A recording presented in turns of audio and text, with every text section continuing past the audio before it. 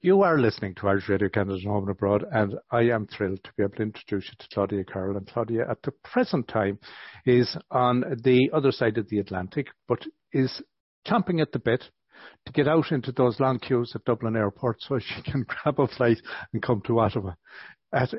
Doesn't care how long it takes her to get through there. She's looking forward to coming here because, as you heard in the first half of the show, we had a chat with John P. Kelly.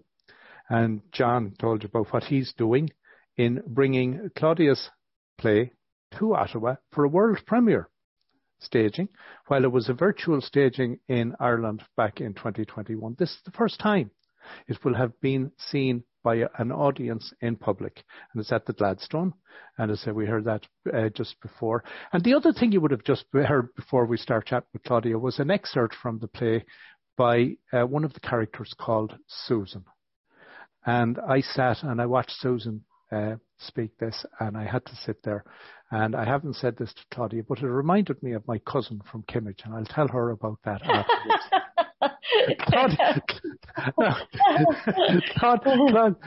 Claudia is not just the author of this play, but is a very well-known actress in Dublin, in Ireland. She has been a villain on Fair City, I understand.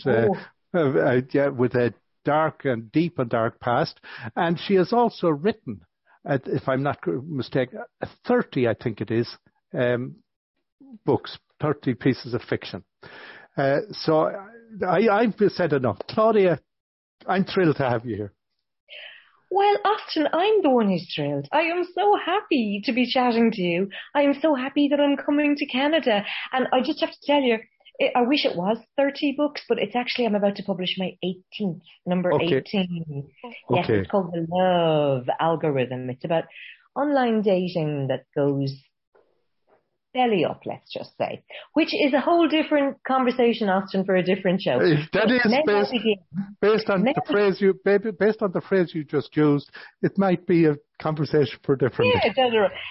Austin, please, can you tell me and your listeners the story about the cousin in Kimmage? That sounded great. Well, he had a professional practice in Kimmage, and I'll be very quick. But he lived in Turnure, and we were over babysitting. So this is a long time ago, and Dublin Gas were meant to come out and do some work. And they told him, and this was maybe on a Thursday, and they told him they couldn't come out till next Wednesday. And he said, not good enough. He said, who am I talking to? And I think the girl might have said Mary. And he said, Mary, he says, I haven't had a tantrum in public in an awful long time. And he says, I'm looking forward to it. I'll be down at the office tomorrow in the afternoon at 2 p.m. because I finish work and I can come down. And I'll have a tantrum in the office and I'll ask for you. Now, if your technician arrives tomorrow morning, you've nothing to worry about. I won't be down. He didn't need to go down to the office. I am so going to use that line again. The next time I'm having fights with, it's always what communicate telecom companies here to do with your Wi-Fi or your phone line or your TV or your Sky package or whatever you're on. And I am going to quote your cousin. That's a gem. 100% success. Look at your cousin. There you go. So now that's enough about me. We're not here to talk about my history. Well, Austin, can I just say also to your listeners, Austin, you've been like a tour guide telling me about all the amazing things there are to do in Ottawa, the cycling, the canal walks, the Tulip Festival. Yeah. Like, there's nothing I'm not loving. I cannot wait to get there. I've never been to Canada, would you believe? Never. Well, you're in for a treat. I know, everybody. And people, anyone I know who's been lucky enough to go there, they all agree on one thing. They say the people are the kindest, loveliest, most generous souls on the planet. So I'm just really looking forward to meeting lovely Canadian people. And the cast of Primrose Square, geez. Claudia, they're kind of the second kindest, nicest ever. The nicest are where you are at the moment. Oh, well, now that goes that way. Okay. Okay, come on. Let's talk about Fair City to start with. You start. Austin, it was horrible. I'm a meanie in it. No, listen, don't judge me by that. I'm a meanie. I'm really mean. I always say my character is just this.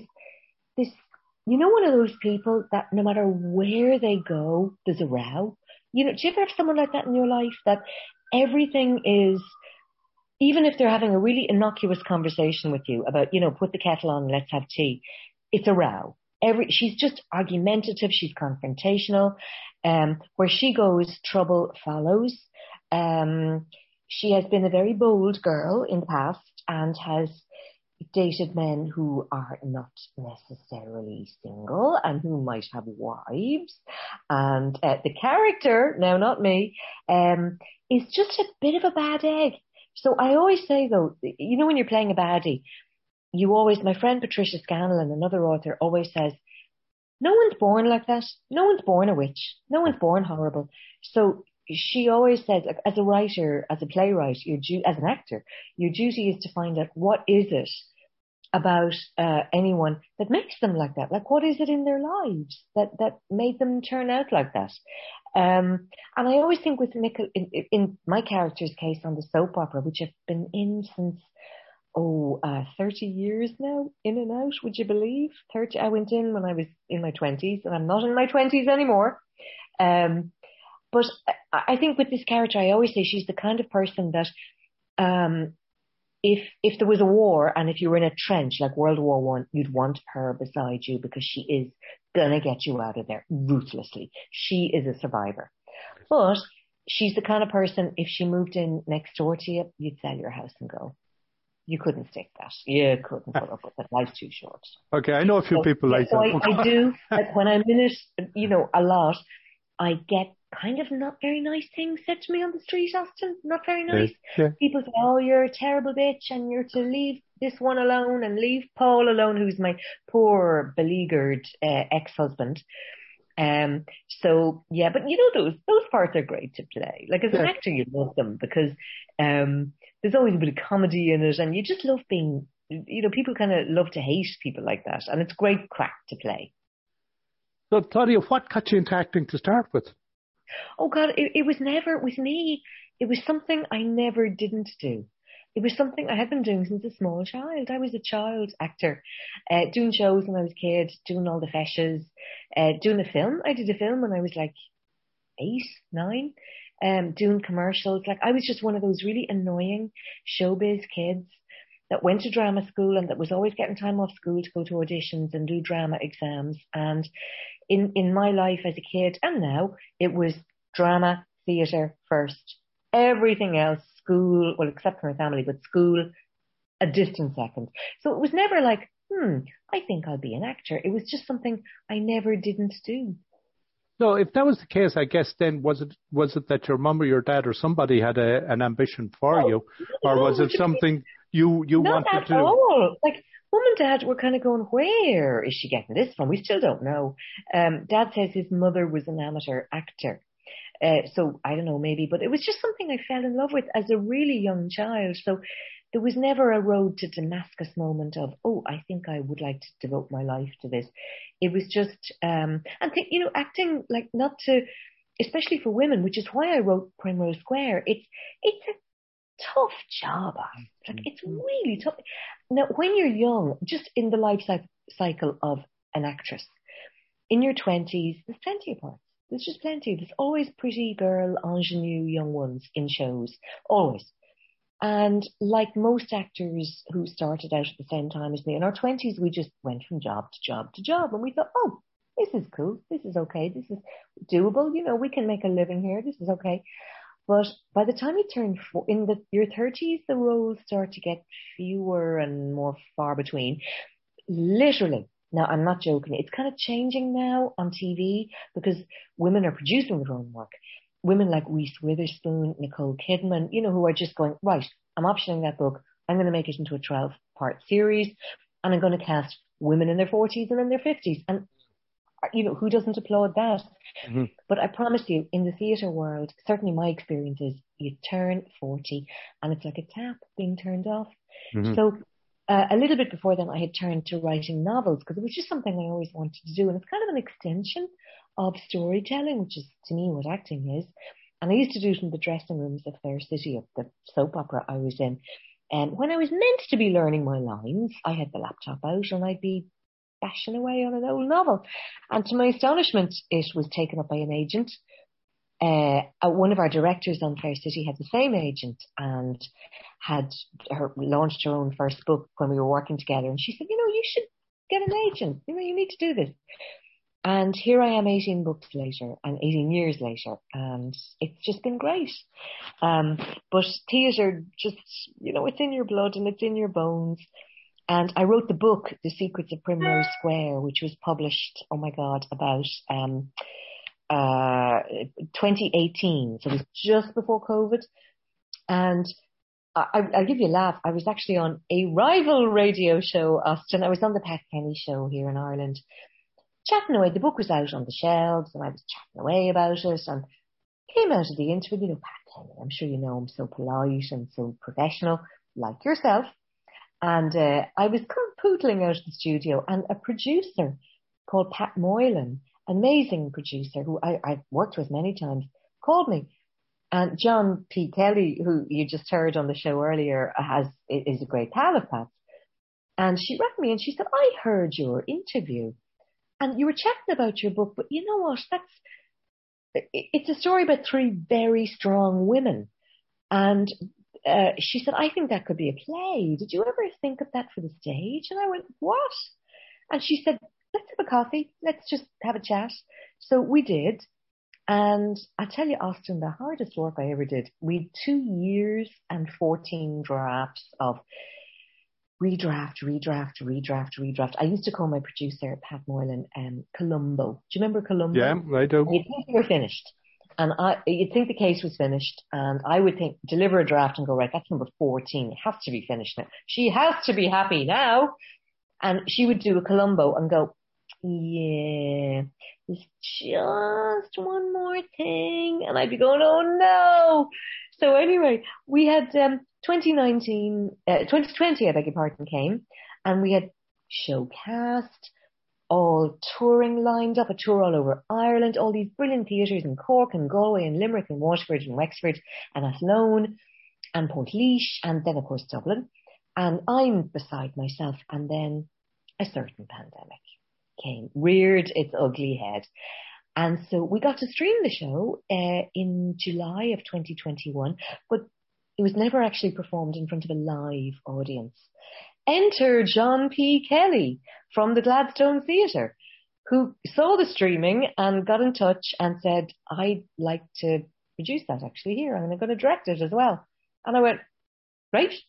And here we are. And it's actually opening on the 28th of May, Thursday, in the Gladstone Theatre. And I'm just dizzy with excitement. Can't tell you. Very proud moment. Big thing for me. Really big thing. You know what I find interesting, what you've been saying?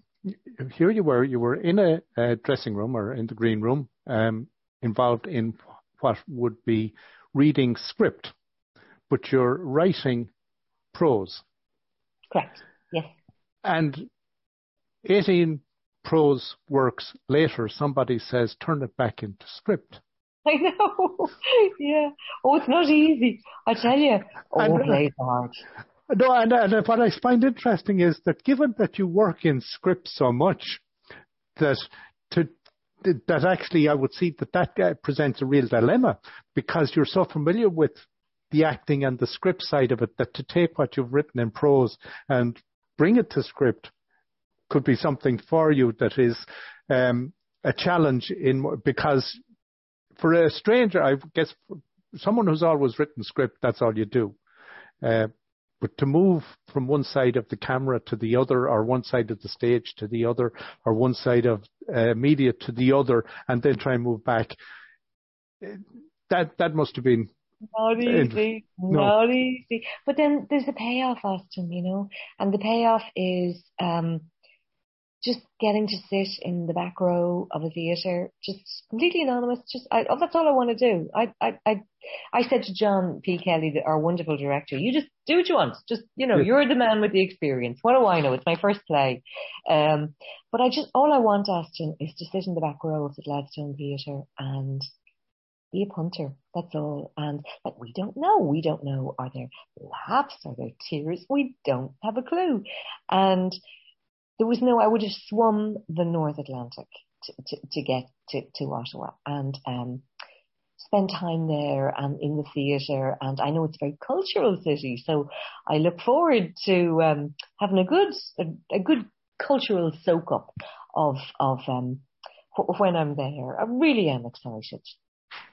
The other thing I said to John P. and we and I chatted about was that, the difference in theatre and different other media. Like when you read a book, you get the opportunity as a writer to create a description.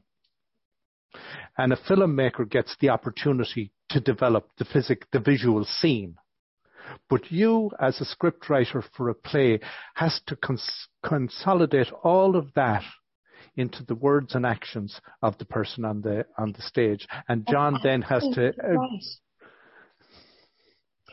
That's absolutely right. And, it's not easy because as I know, I think because I was on the other side of this for all my life, since I was a child, audiences can be very unforgiving. Mm-hmm. If an audience have paid their money in to see a show, and if it's, my golden rule is thou shalt not bore. That's the big no-no. Just don't bore people. To entertain. That's your job. Entertain. Do not bore. If a play is boring, if a play isn't working for whatever reasons, you've lost them. You've just lost them. People will leave at the interval, and they're entitled to. And why should I've been to shows. I've been to a lot of shows so far this year that I've thought, what's the point of this? Why is this a play? A play to me has to say something. Mm-hmm. It has to make a point, because otherwise, why would I not just stay home and watch Netflix or read a book or chat to you? But people often say to me, what is the play The Secrets of Primrose Square about? And it's actually based on a really famous quote by Eleanor Roosevelt, of all people. I'm sure you know the quote, when Eleanor Roosevelt said, a woman is a bit like a tea bag. You don't know how strong she is until dipped in hot water. So the play is it's set on Primrose Square, which is this lovely residential, middle-class, normal square in Dublin, although it could be played anywhere. And it's about three women leading three completely different lives it's the kind of subject matter that appeals to me, which is ordinary women who find themselves in extraordinary situations. And the opening image, just to give you a little teaser, is of a middle-aged woman, a woman in her 40s called Susan, who is standing out in the lashing rain on Primrose Square, soaked to the skin, absolutely soaked. It's about midnight, it's lashing, it's freezing cold, it's November, pitch dark, sheets of rain, and she has a little flimsy umbrella and she's getting soaked. And she is just staring, like fixatedly staring up at a house with on the upstairs, a light in an upstairs bedroom window. And we see the flip side, and we realize in that bedroom is a teenage boy, a boy of 18, 19, called Josh, character called Josh. And you think, hang on a second, he's 18, 19, he's a kid. She's in her 40s. What is this? Is she stalking him? Has she got some kind of inappropriate crush on someone who's young enough to be her son? What is going on here? And then you realize that this woman, her daughter has died, her 18-year-old. And she blames this particular boy, Josh, for her daughter's death. Josh has been exonerated. Before this play even starts, Josh has been exonerated at an inquest, is back in school, is doing his exams, but she is keeping her little vigil is, I will not forget my daughter, and this is my vigil, and this is my love of her, and you killed her, the same as if you put her into a grave, and that's why I'm here. Cut to a very different neighbour who's going through a very different storyline, and that's Jane. And Jane's my favourite. I love Jane because she's older. She's in her early 70s, but she's early 70s going on 40. She's young at heart, and she's got a son and a daughter-in-law who are pretty awful, and they just want her to sell the house so they can get cha-ching, cash in, and they want her to either move in with them or get a granny flat, or just basically they want money. They don't care about her really. But she's news for them. And her news is that she's been online dating and she's met somebody very special. And he's the same age as her. He's in his 70s. He's young at heart. He travels the world. And he's coming to move in with her. So I'm not telling you any more about the play. Okay. But I'm just so excited to see what an audience think of it. They might love it, they might hate it. I mean, you just don't know. But I know it's in the hands of John P.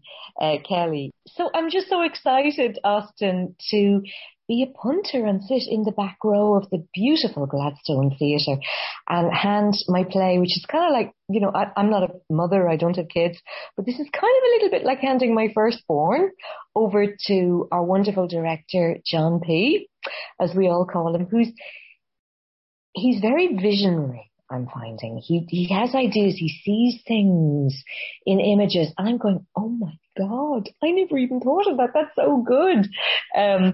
But he's an actor's director, and you don't get too many of them, let me tell you. I can tell you from sitting on the other side of the fence. So I will be intrigued.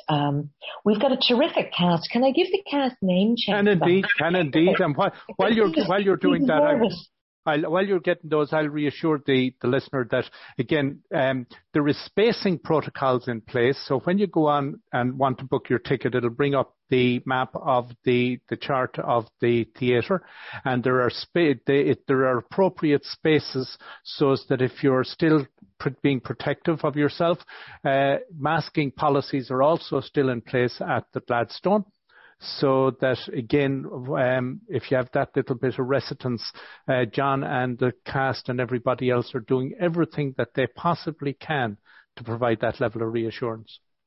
And that's wonderful. Like, what do we all want? We in COVID, we had 2 years of live entertainment just ground to a halt because it had to. We all had to stay safe. But I'm just the happiest day for me when lockdowns were easing. And in Ireland, actually similar to Canada, we were very cautious. And a lot of people were very on board with that, just, you know, slowly, re-entering our old lives, as it were. And we're not quite there yet, but we're getting there. But it's just, if you said to me, you have to sit in a theatre with a mask, socially distanced, 6 foot from your neighbour, I don't have a problem. I'm just so happy to be at a live show again. It's wonderful. But could I just give a little mention to our wonderful cast, Austin? Indeed. Oh my God, I'm so privileged. We've got 3 amazing actors.